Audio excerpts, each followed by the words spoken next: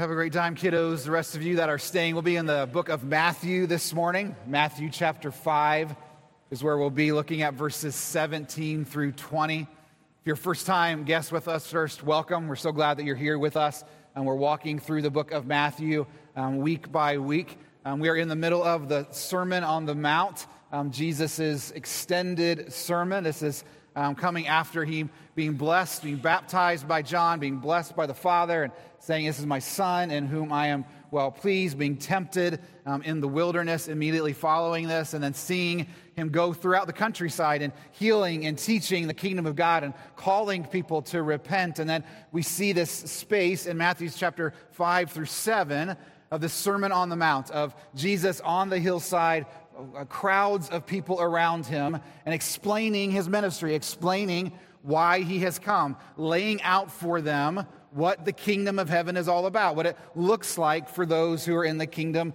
of heaven. Jesus coming in this time and in many ways turning everything on its head in this sermon. Saying everything you kind of thought you believed about me, about the law, about how to act, about how to live, about how to treat one another, about how to pray, about how to fast, about all of those things, I am coming to give you fuller, deeper picture of all that is.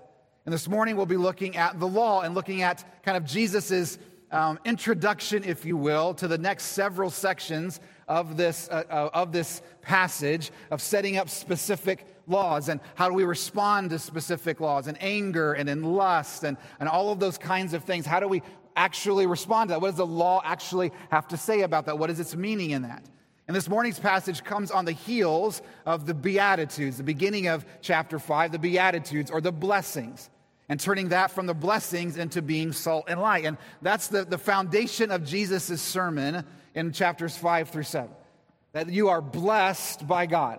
Your relationship with God is a sign of his blessing. Your blessing and relationship go hand to hand. That it's not about material things, about material comforts. It's not about doing things and getting things. It is about God setting his blessing on you in a relationship with you by his grace. And then because of that blessing, living an empowered life. And so Jesus goes from the blessing and then immediately goes to salt and light, living your life outwardly so the world sees that you have been blessed by God. And so in this passage of Scripture this morning, we see Jesus kind of setting up for what's coming next. Because I think Jesus, at the beginning of this section in chapter 5, in the Beatitudes and in being salt and light, I can only imagine Jesus kind of reading the room and seeing people's response to being blessed and being salt and light and how they were wanting to respond to that. And Jesus setting up more clearly, more perfectly, the response to the blessing that he has placed on them. Let's read together Matthew chapter 5, verses 17 through 20. Matthew recording here by the leading of the Holy Spirit the words of Jesus. Jesus says, "Do not think that I have come to abolish the law or the prophets. I have not come to abolish them, but to fulfill them. For truly I say to you, until heaven and earth pass away, not an iota, not a dot will pass from the law until all is accomplished. Therefore, whoever relaxes one of the least of these commandments and teaches others to do the same will be called least in the kingdom of heaven. But whoever does them and teaches them will be called great in the kingdom of heaven. For I tell you, unless your righteousness exceeds that of the scribes and Pharisees, you will never enter the kingdom of heaven." Let's pray one more time together if we could. God, we thank you for your word. God, we thank you for the power of your word. Jesus, we thank you for your words that lead us and guide us. We pray that your Spirit would actively be working in our hearts and connecting your words to our hearts to change us this morning. We submit joyfully to you that you would change us to the likeness of you, Jesus. And we ask all these things in your name. Amen. I don't know about you, but when I grew up, one of my favorite days of school was when a substitute teacher was there. Because I knew on that day I was not going to get anything done except to do whatever I could to give that substitute teacher a really difficult day. That was me growing up. I loved those times in that. It all come back to bite me. I'm a teacher by trade. I've substituted over the years. The good thing about that is I know all the tricks because I pulled all the tricks. The bad thing about that is I see myself in students sometimes when I was substituting. For me, when I would do, there's kind of two responses when I show up. My response was, we get to do anything we want today. All the rules are out the window. Everything is gone. We determine the rules. The kids are in charge. This teacher doesn't know what's going on. All day long, I get to say, well, our real teacher doesn't do it this way. Our real teacher gets to do it this way. And we get to have fun all day long. We don't get to do anything. There's probably a movie involved during the day, whatever it happens to be. That was my response to that. There were other kids whose response to that was threatened by that, not because they would get away with everything, but because the rules were not going to be followed on that day. And that drove them crazy that the rules were not going to be followed on that day. That the teacher doesn't know what they're doing. This is how we do this. This is how we line up for this. This is what we're supposed to say on this. We're actually on this page here. This is how our teacher teaches this. This is the way that she does that. There are all kinds of different responses, kind of two main responses there. One of us, when substitutes come, love it because everything is free. We get to do whatever we want. Some of us hate it because the rules feel like they're going out the window, and I need to establish this is what the rules are. And I can see by your smiles, you know exactly who you are in that class. Some of you love the rules, and you love to say, teacher, teacher. You forgot to do homework. We were supposed to have a test today. She told us we were having a quiz yesterday. Where is the quiz? Some of us go into the classroom and say, we've never been tested ever. Tests don't happen in this class. I don't even know what you're talking about. We usually have recess from 9 to about 2:15, and then lunch, and we go home. That's kind of what our day usually looks like here. Well, as we look through this passage of Scripture, I want us to kind of see that similar response to kind of Jesus coming on the scene. Jesus stepping into this time, Jesus kind of making himself known. But what I want to see in this very clearly is that Jesus is not a substitute teacher. Jesus is not standing in the place of the real thing. And Jesus is not coming as just another religious leader with more rules to follow. And Jesus is not either this radical political or spiritual leader who's coming to start a rebellion to just say, live however you want to live. Jesus is no mere substitute. Jesus is not coming to lower the standards and bide the time until the real teacher comes.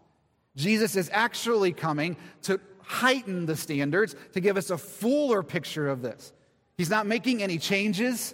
He's not bringing any new innovations. Jesus is coming in this passage and making clear what was unclear, pushing away the mist and the shadow to say this is what it was all pointing to all along.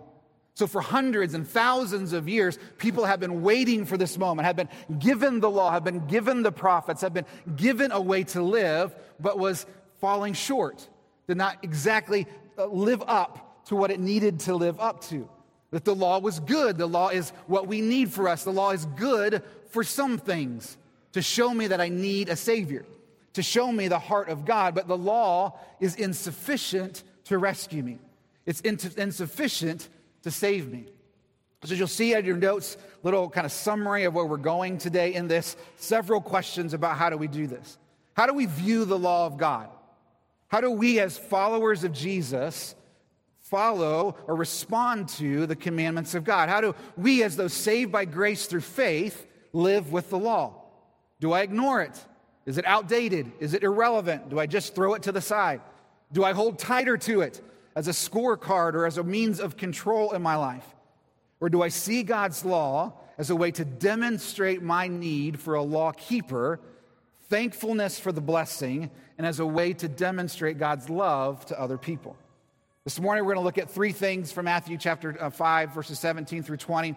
We're going to look at Jesus' authority, who gave the law, why it matters that this person gave the law. We're going to look at Jesus' accomplishment. What was its purpose? How was it accomplished?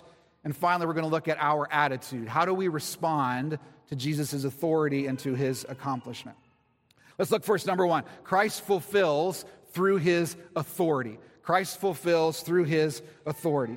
As we look through this passage again, I'm not going to read it again, but we look through these verses again. Look with me. There's several things about this passage that Jesus says that aren't normal for a regular teacher to say, that are fairly bold, are fairly kind of out there, are fairly kind of outrageous if you're just a regular teacher to say some of the things that Jesus says. At the very beginning of this, he says, I didn't come to abolish the law, but to fulfill it. Who says that? Normal teachers don't come out and say, if you thought I was going to abolish the law, I'm not. People say nobody was thinking that. But Jesus, in his authority, comes to the forefront and says, if I wanted to, as the lawgiver, I could set it aside. If I wanted to, as the lawgiver, I could say, here is a new set of laws for you. But I'm not coming to do that. I'm actually coming to fulfill, to bring to its fullest everything that I've set up. We see in this passage again, Jesus says, I say to you. We see in verses 19 and 20, Jesus is setting up placement in the kingdom of heaven. And not just placement in the kingdom of heaven about who goes where in the kingdom of heaven, but who even gets into the kingdom of heaven. Again, who says that? Normal teachers don't say that. It would be wrong and very dangerous if I got up here and said, you're in the kingdom of heaven, you're not, you're fourth place, you're high, you're great, you're least, you're not getting in. It would be unbelievably arrogant of me to stand up for anyone to be able to do that. But what does Jesus do without hesitation? Jesus says, I am determining who's in the kingdom of heaven. I am the one who is setting this up. I am the one who has set up the law. I am the one who determines all of these things because I am the authority. As we go through the next verses in chapters 5, 6, and 7, Jesus says something again that just flies in the face of any other teacher. What do we see in the Old Testament when a prophet comes and says something from God? The thing they say over and over again is, thus says the Lord. Like, God gave this to me. God says this. I'm giving this to you. What does Jesus say in the next several verses? We'll see week in and week out. He goes over and over again. You'll see this. You have heard, but I say to you, this is how you are to act. You have heard, but I say to you, this is what your heart is to look like. If I were to come and say, you've heard this, but I'm saying something different to you, I'm saying something fuller to you, take pause really quickly. Have a conversation with me after church and say, you probably shouldn't have that level of authority with the things that you're saying. But who can say, thus says the Lord? The Lord can say, thus says the Lord. Who can speak for God? God can speak for God. And so it's incredible that Jesus is coming and saying, you have heard, the law has said this, the prophets have said this, you've heard over and over again, thus says the Lord. And then Jesus comes and says, I say to you, because he has a great authority over all of us. And we see at the end of Matthew chapter 7, after all of this is done, after the Sermon on the Mount is done, Matthew 7, 28 and 29. And when Jesus finished these sayings, the crowds were astonished at his teaching. For he was teaching them as one who had authority and not as their scribes. The crowds recognized, everyone recognized, this Jesus is teaching in a way, proclaiming things that nobody else has done before. But the words that he is saying are the very words of God. Jesus has authority. And so when we look at the law and we look at the commandments of God and we look at in Scripture, when Scripture is telling us to do a thing or to be a thing, we need to understand where that's coming from. That Jesus has authority. He has the right over our lives. He has the right to tell us what to do and not to do, how to live our lives, how to interpret the law, how to live it out in our lives. Jesus has that authority. Why does he have that authority? How does he have that authority? Because he is the lawgiver. It is his. It is from his heart that the law comes to us, the commandments come to us from Jesus. And so because he has given us the law, he has authority over the law. He is the one who determines it. He is the one who says this is the way you are to interpret and to respond to it because he is the lawgiver. Isaiah 33, verse 22, for the Lord is our judge. The Lord is our lawgiver. The Lord is our king. He will save us. James chapter 4 and verse 12, there is only one lawgiver and judge, he who is able to save and to destroy. But who are you to judge your neighbor? James is saying here, you have no right to have any authority over anybody's heart, over anybody's life. Jesus alone has that authority over the hearts of men and women because he is the lawgiver. He is the judge. He is the one that can save and the one that can destroy. As I read through this passage of Scripture and I just see it just kind of screaming at me that Jesus is the authority here, that he says what he wants to say, that we must give attention to that. The question that I ask my own heart is, do I see Jesus as the supreme authority in my life? Do I look to him to show me how to believe and how I to live? Do I willingly submit to his authority in my life? Or do I find myself battling against the authority of Christ in my life day in and day out?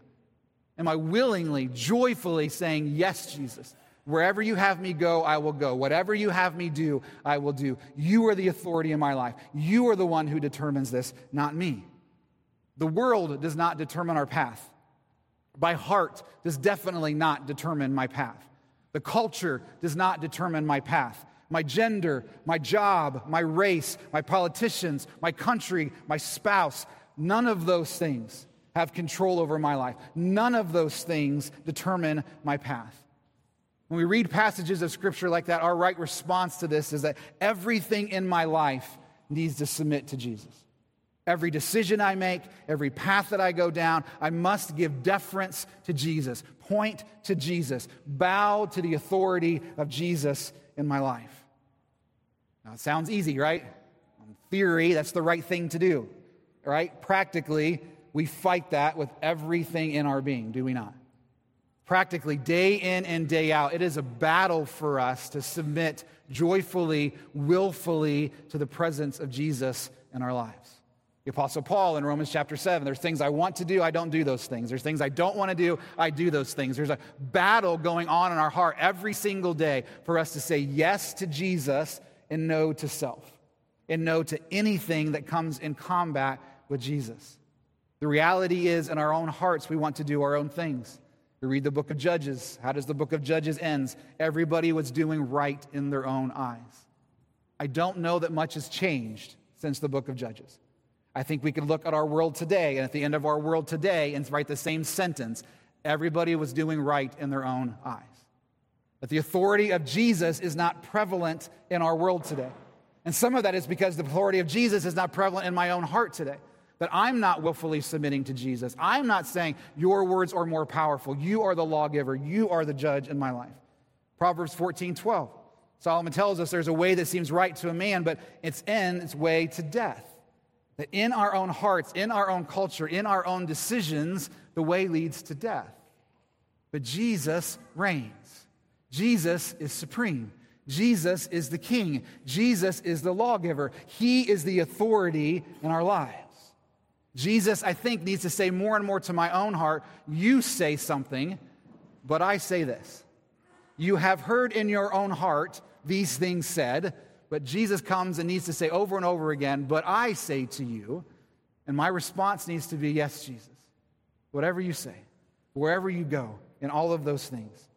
We see that what makes Jesus' authority different from everybody else's. I think some of the reason we buck up against authority in our lives is we've seen it perverse. We've seen it change. We've seen it abused in our lives, authority being abused in our life, authority that comes from a desire for power and control over our lives, a desire for self, a desire for pride. We've seen that kind of abused in our lives, and so we naturally kind of buck up against that kind of authority, and then we place that kind of authority onto Jesus and say, I don't want that authority in my life either. I don't want to be controlled. I don't want to be hurt. I don't want to be abused by this. I think I know better than you, and so we buck up against Jesus' authority in our life. But Jesus' authority is infinitely different than any authority we have seen in the world today. Jesus' authority is pure. It's holy. It's driven by love. It's rooted in goodness. It's true. It's lasting. It has our best eternal interests at heart. And this is the kind of authority that brings joy and comfort and peace and direction. And we need to see in our lives that authority, rightly applied in our lives, is a blessing and not a curse. We've seen the curse of authority in our lives over and over again in different ways. We've seen the way it's been abused. But Jesus comes and puts authority in our life that is actually a blessing for us, that builds us up, that encourages us, that changes us, that helps us to be who he's called us to be. And so my question for us is, am I willfully, joyfully looking to Jesus to determine my path? Am I waking up in the morning and saying, Jesus, where would you have me go today? What would you have me do today? What are some clear ways, Jesus, that I can obey you today? What good works have you laid out for me today that I can stand in and walk in and by your grace fulfill and be obedient to you? Where can you lead me that I will follow you today? I think too many of us look back on our day and say, whoops, I forgot you existed, Jesus. Sorry about that. Let's do better tomorrow. And I think that the thing for us again is to say, God, show me the way. Show me that a way that I reflect and follow Jesus and no other. That's what the world needs to see. The world needs to see in us, and one of the ways that we are salt and light in the world is to say, Jesus is my authority. What he says, I say. What he does, I do, because he is good and right and holy and pure. And so I'm salt and light by following Jesus' authority. So the law over our lives has authority because Jesus has authority over our lives, so he determines our path. Secondly, not only does Christ fulfill through his authority, but he fulfills through his accomplishment. There's nothing worse than a boss or an authority that says, do as I say, not as I do. There's nothing worse than someone who comes to you and says, this is the proper way, I'm the boss over you, this is what you're supposed to be doing, and then goes off and does the exact opposite of what they're telling us to do. And the perfect, the beautiful, the amazing thing about Jesus is not only does he come and to say, I am the authority over your life, but I have fulfilled, I have accomplished everything I have asked you to do. I am not asking you to do anything that I have not already done and fulfilled in my own life. We see in verses 17 through 18 here, Jesus says, do not think that I have come to abolish the law or the prophets. I have not come to abolish them, but to fulfill them. For truly I say to you, until heaven and earth pass away, not an iota, not a dot will pass from the law until all is accomplished. Jesus is making it very clear here for those who are looking at this substitute as, I got to kind of hanker down on the law now. I got to make sure that this Jesus, this new spiritual leader, understands what the law is, what the rules are, how we're supposed to live our lives. We've been doing this for generations. Jesus needs to understand this, and I want to make sure that he doesn't set this stuff aside. Jesus, knowing their hearts, says, calm down. I've not come to change anything. I've not come to abolish anything. I have come to fulfill it. Jesus' goal was clear. I'm not coming to set the law aside. I'm not coming to say that the law was worthless. I'm not saying don't worry about the law anymore. Jesus says, I am coming to fulfill it. What was lacking in the law, I am coming to fulfill. What was missing in the law, I was coming to fulfill. And this is what's surprising to me at times when we read through the Gospels and the Pharisees and the scribes and the religious people want to lay this title on to Jesus as lawbreaker. I mean, ultimately, that's why they thought they were crucifying him, because he was a lawbreaker, because he did things he wasn't supposed to be doing. So because he broke this law, he needs to die because he broke this law. Jesus never broke a law, never even came close to breaking a law. Jesus was very concerned about fulfilling the law and making sure that we understood what the law was for and what it meant. And so the label of lawbreaker is not one that Jesus even comes close to being able to receive. That is not him. What we see Jesus coming to do is to fill up, to fill full what was lacking in the law.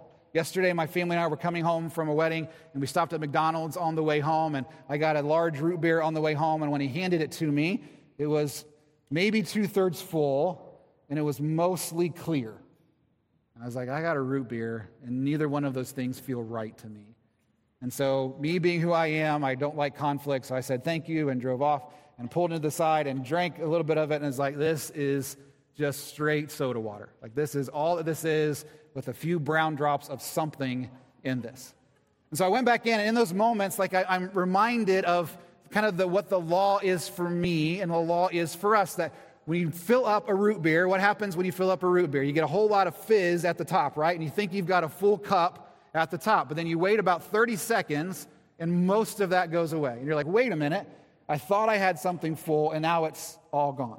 And not only that, for me in that root beer yesterday, I drank it and I was like, there is clearly something missing in this. There are parts of root beer in this, but this is not the whole by any stretch of the imagination. And I went into McDonald's and got the root beer out of the thing, same thing. Got a Coke, same thing. Finally found some soda that I needed in that, and finally got my thing. But I think the law is that in similar ways to us as well, too. That the law, when given to us, kind of shows at the beginning, it feels like, this is what we needed. Right? We need kind of set of rules. We need commandments. We need someone to tell us how to live our lives. And then we fill up that cup, and then we see very quickly, wait a minute, the cup's not quite full. There's something missing here. There's parts to what we need. There's essential things here that we need, but this ain't root beer. Like, this is not satisfying me. This is not quenching my thirst in any way. There's something lacking here. What Jesus comes to do is he comes to fill our cup up. He comes to fill up what was lacking in the law. He comes to replace and to put the missing parts in to what the law was never meant to give us. Jesus fulfills the law by obeying it perfectly, by fulfilling its promises. He answers the types in the law and all the defects in the law. Every single bit of it. Jesus says here very clearly, none of this is going to pass away. Not even the smallest little mark of a word of the law is going to pass away. My law is eternal. My law is going to go on forever. And so every little bit of it, so Jesus is saying here, I'm not even relaxing a part of it. I'm not coming and saying, well, that was just a tiny thing. Don't worry about that thing. He is saying that tiny thing is as essential as everything else, and nothing is going to pass away until I have accomplished everything. Well, how does Jesus fulfill the law?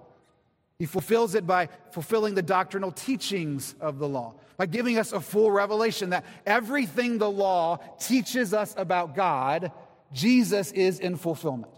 Everything we know about God from the law, Jesus fills that up. Jesus fills in the gaps. Jesus is the expanding foam that we place into the law that fills up every single gap and makes it secure. Jesus fulfills the law by all the predictive prophecy that everything the law promised, everything the law said was going to happen, Jesus fulfills, points to those prophecies. Jesus is the reality. Everything the law says to do and not do, the moral and legal demands of the law, Jesus fulfills them perfectly. Whatever the law required, Jesus fulfilled perfectly. And Jesus not only does all of those things with the law, he also takes the penalty of the law. When the law says there is curse and penalty and there are consequences for breaking the law, who fills that up for us? Jesus does. Who steps in the gap for us to fulfill even the curses, even the penalty of the law? Jesus does for us by his death and through his resurrection. You see, Jesus fills all this out through his accomplishments. Romans chapter 10, verses 3 and 4. It says, for being ignorant of the righteousness of God and seeking to establish their own, they did not submit to God's righteousness. For Christ is the end of the law for righteousness to everyone who believes. What does it mean that Jesus is the end of the law? It doesn't mean he ends the law. It means he fulfills the law. What the goal of the law was, Jesus fulfills that goal perfectly. He is the end of it. He is the goal of it. He is the aim of the law. In John chapter 5 and verse 46, Jesus even says about himself, for if you believe Moses, you would believe me. Why? Because he wrote about me. The law was ultimately about me. It was pointing to me. He is the fulfillment, the accomplishment of everything that we need to be in a relationship with God. Everything that the law requires, Jesus has done. The question for us this morning is, do I trust Jesus' work? Do I truly believe that Jesus has done everything necessary to fulfill the requirements that he's established? Do I believe that he's worth it, that the promises are worth it? Do I believe that the promises are strong enough for me? That what he has done 2,000 years ago, what he's doing now for me, is it strong enough to help me to be who God has called me to be? And the question is, how do I believe this? How do I live this out in my life? How do I relate to God? Do I relate to God as one where I'm still trying to work my way into his life? Where I'm still trying to fulfill the law in my own strength? Where I'm still trying to hold up the rules so I can have some kind of control over my life? Or do I relate to God as the one who has said, well, Jesus did it for me. I don't have to do anything. I can just go on with my life as it was. When Jesus said it was finished on the cross, he meant it. The law was fulfilled. Love was fulfilled. Do I actually believe that Jesus has accomplished everything for me, and by faith, trusting that what he has accomplished is for me as well? Finally, this morning, number 3, Christ fulfills through our attitude. So if we believe that Jesus is the authority, and we believe that Jesus has accomplished everything for us, the question we should ask then is, what's my response to that? How do I respond to that? How do I view the law in this? Verses 19 to 20 says, therefore, whoever relaxes one of the least of these commandments and teaches others to do the same will be called least in the kingdom of heaven. But whoever does them and teaches them will be called great in the kingdom of heaven. For I tell you, unless your righteousness exceeds that of the scribes and Pharisees, you will never enter the kingdom of heaven. What is our motivation for obedience to the law? Why do we obey the law? Knowing Christ's authority over us, an accomplishment, how do we respond to it? What do we do with it? Well, William Barclay says this in his commentary on Matthew. He says this is how we kind of view the law. That reverence and respect do not consist in obeying a multitude of petty rules and regulations. They consisted not in sacrifice, but in mercy. Not in legalism, but in love. Not in prohibitions which demanded that men should not do things, but the instruction to mold their lives on the positive command of love. The reverence and respect, which are the basis of the 10 commandments, can never pass away. So how do we view the law? We view the law with reverence and respect. We view the law as reverence to God, thankfulness to God for what he has accomplished for us. And we view the law as respect, as a way to show respect and honor and love to others by obeying the law. You see, the law was meant to send us to Jesus. The law was always designed to send us to Jesus. But what does Jesus do when we come to Jesus? I believe he sends us back to the law to say, this is my heart. This is how you are to live your life out. We are drawn to Jesus because of our sinfulness, and Jesus tells us out of a means of obedience to us, go back to the law, and out of a heart that has been changed, follow it, obey it for the glory of me. It's not to be set aside. It's not to be ignored. It's to be fulfilled in the power that God gives us in Christ. We're not called to relax God's standards. We're called to teach them. We're called to obey them. Jesus is warning us here in this passage, do not lower the standards. It's not for us to lower the standards, but to raise them and to point people to obedience, both with our lives and our words.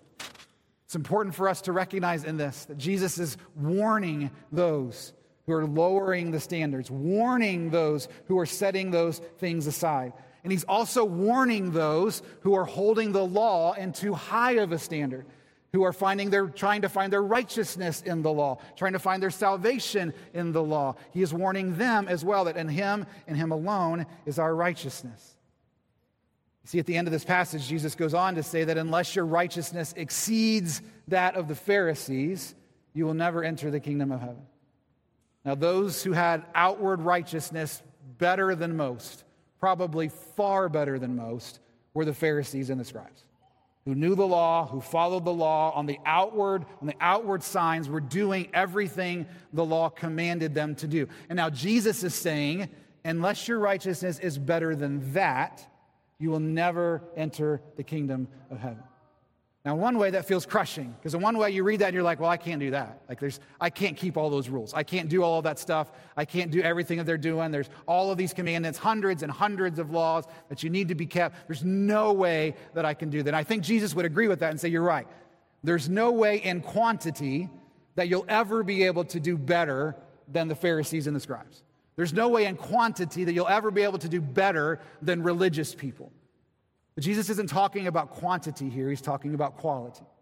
He's talking about the quality of our righteousness, where it is found, where it comes from, where its source is, what its motivation here is. That our source is our heart, not what's going on outside of us. That the nature of our righteousness is from Christ and not from ourselves. That the motive of our righteousness is so that the Father might be glorified, not ourselves. That the quality of our righteousness would not be in my own strength, but in the strength the Spirit gives to me. And unless my righteousness is like that, I will never enter the kingdom of heaven.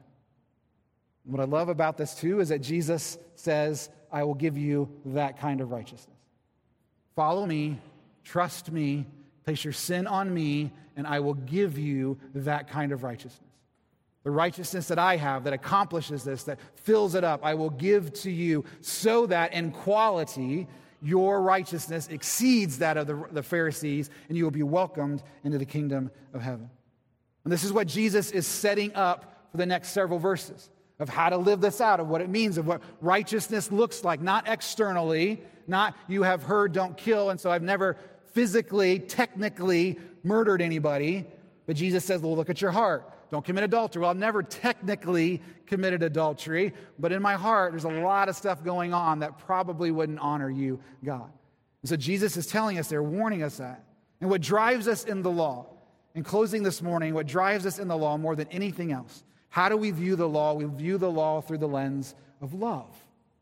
Love drives us to obedience. Love for God and love for others is the way that we view the law. So when we see a law, when we see a commandment, our question is, how can I demonstrate the love of God by obeying this commandment? Not, how can I obey this commandment so that God will love me? How can I demonstrate God's love by obeying this commandment? We see in Romans chapter 13, the Apostle Paul sums all the commandments up, basically saying, love does no wrong to a neighbor, therefore love is the fulfilling of the law. Matthew 22, they come to Jesus and say, what's the best law? Give us the best one, Jesus. Why did they want that? I think one, to trip up Jesus, and two, they wanted to shorten their list. See, if I could just do like 2 things instead of 600, that would be a lot easier on my schedule than this. What is Jesus' response to them? Love God, love your neighbor. It's all fulfilled in this. And so what drives us, what helps us to fulfill the law, is that Christ's love through us demonstrated by loving God and loving others. And when we do that, we are fulfilling the law. Out of reverence for Christ and respect for others, am I striving to obey? How am I looking to show thankfulness to God for what He has done, blessing me in the heavenlies with every spiritual blessing? How do I view obedience to Jesus? How am I responding to the authority of Jesus in my life? Am I the kid in the class looking to get away with everything I possibly can? Grace is great. Grace is free. I can do whatever I want, right? The substitute teacher is here. The law has been set aside. Grace prevails, so I can do whatever I want, knowing that Jesus will forgive me. Or do we grab even tighter onto the law and say, I don't want to get let loose of this. Grace feels too wobbly for me. Grace doesn't feel super secure to me. What feels secure is knowing I can check off a list and knowing I've done X, Y, and Z, and because I've done this, God has loved me. Or do we see the law as an opportunity for us to say, God, I see that you've blessed me. I see that you have brought me into a relationship with you by grace through faith, and I want a way to show my thankfulness to you. I want a way to show that I love you and I'm grateful for all that you have done in my life. And so I see the law as the path to walk on to show my thankfulness, and as a path to walk on to demonstrate love to others. As we kind of transition our time this morning into taking the Lord's Supper, it's good for us to remember again why we take the Lord's Supper, especially in light of the law, especially in light of Jesus' teaching here, what the Lord's Supper is for us. It's a reminder to us that when I eat the bread and I drink the juice, that someone else accomplished something for me. That it wasn't me that kept the law. It wasn't me that paid the penalty for my breaking of the law. It was someone else. Namely, it was Jesus who did that for me. Namely, it was Jesus who fulfilled the law. And by my faith in Him, by my trust in Him, what He fulfilled, what He accomplished has been placed on me. His accomplishment of the law has been placed on me. His perfect obedience to the law has been placed on me because of grace through faith. And so we eat the bread and we drink the juice as a symbol to us, as a reminder to us of all that Jesus has accomplished for us. He did this willingly, joyfully did this. And so I eat the bread and I drink the juice and I say, Jesus, whatever you want me to do, I will do. Wherever you want me to go, I will go. However you want me to obey, I will obey. You are the authority over my life. You are the lawgiver. You are the law keeper. You are the one who has done it all. I entrust this all to you. If you're a follower of Jesus this morning, please feel free. Take, eat, and drink when we do this together after a bit. Worship the Lord through it. Be reminded of the truth of the gospel this morning. If you're a believer this morning and you know there's something in your heart, that you know that there's a thing that Jesus is telling you to do or not do, and you're doing that thing and you just don't want to change. You're just not willing yet to set that thing aside. We ask simply that you take this time and pray and seek the Lord's face and allow the Lord's Supper to pass by. If you've not yet surrendered to the authority of Jesus in your life, you've not yet trusted in his work on the cross for you yet, and we ask that you let the Lord's Supper pass as you think about everything that we just talked about this morning and prayerfully give your life to Jesus. If you have kids this morning and they're following Jesus, let them take the Lord's Supper in line with repentance. Enjoy that with them.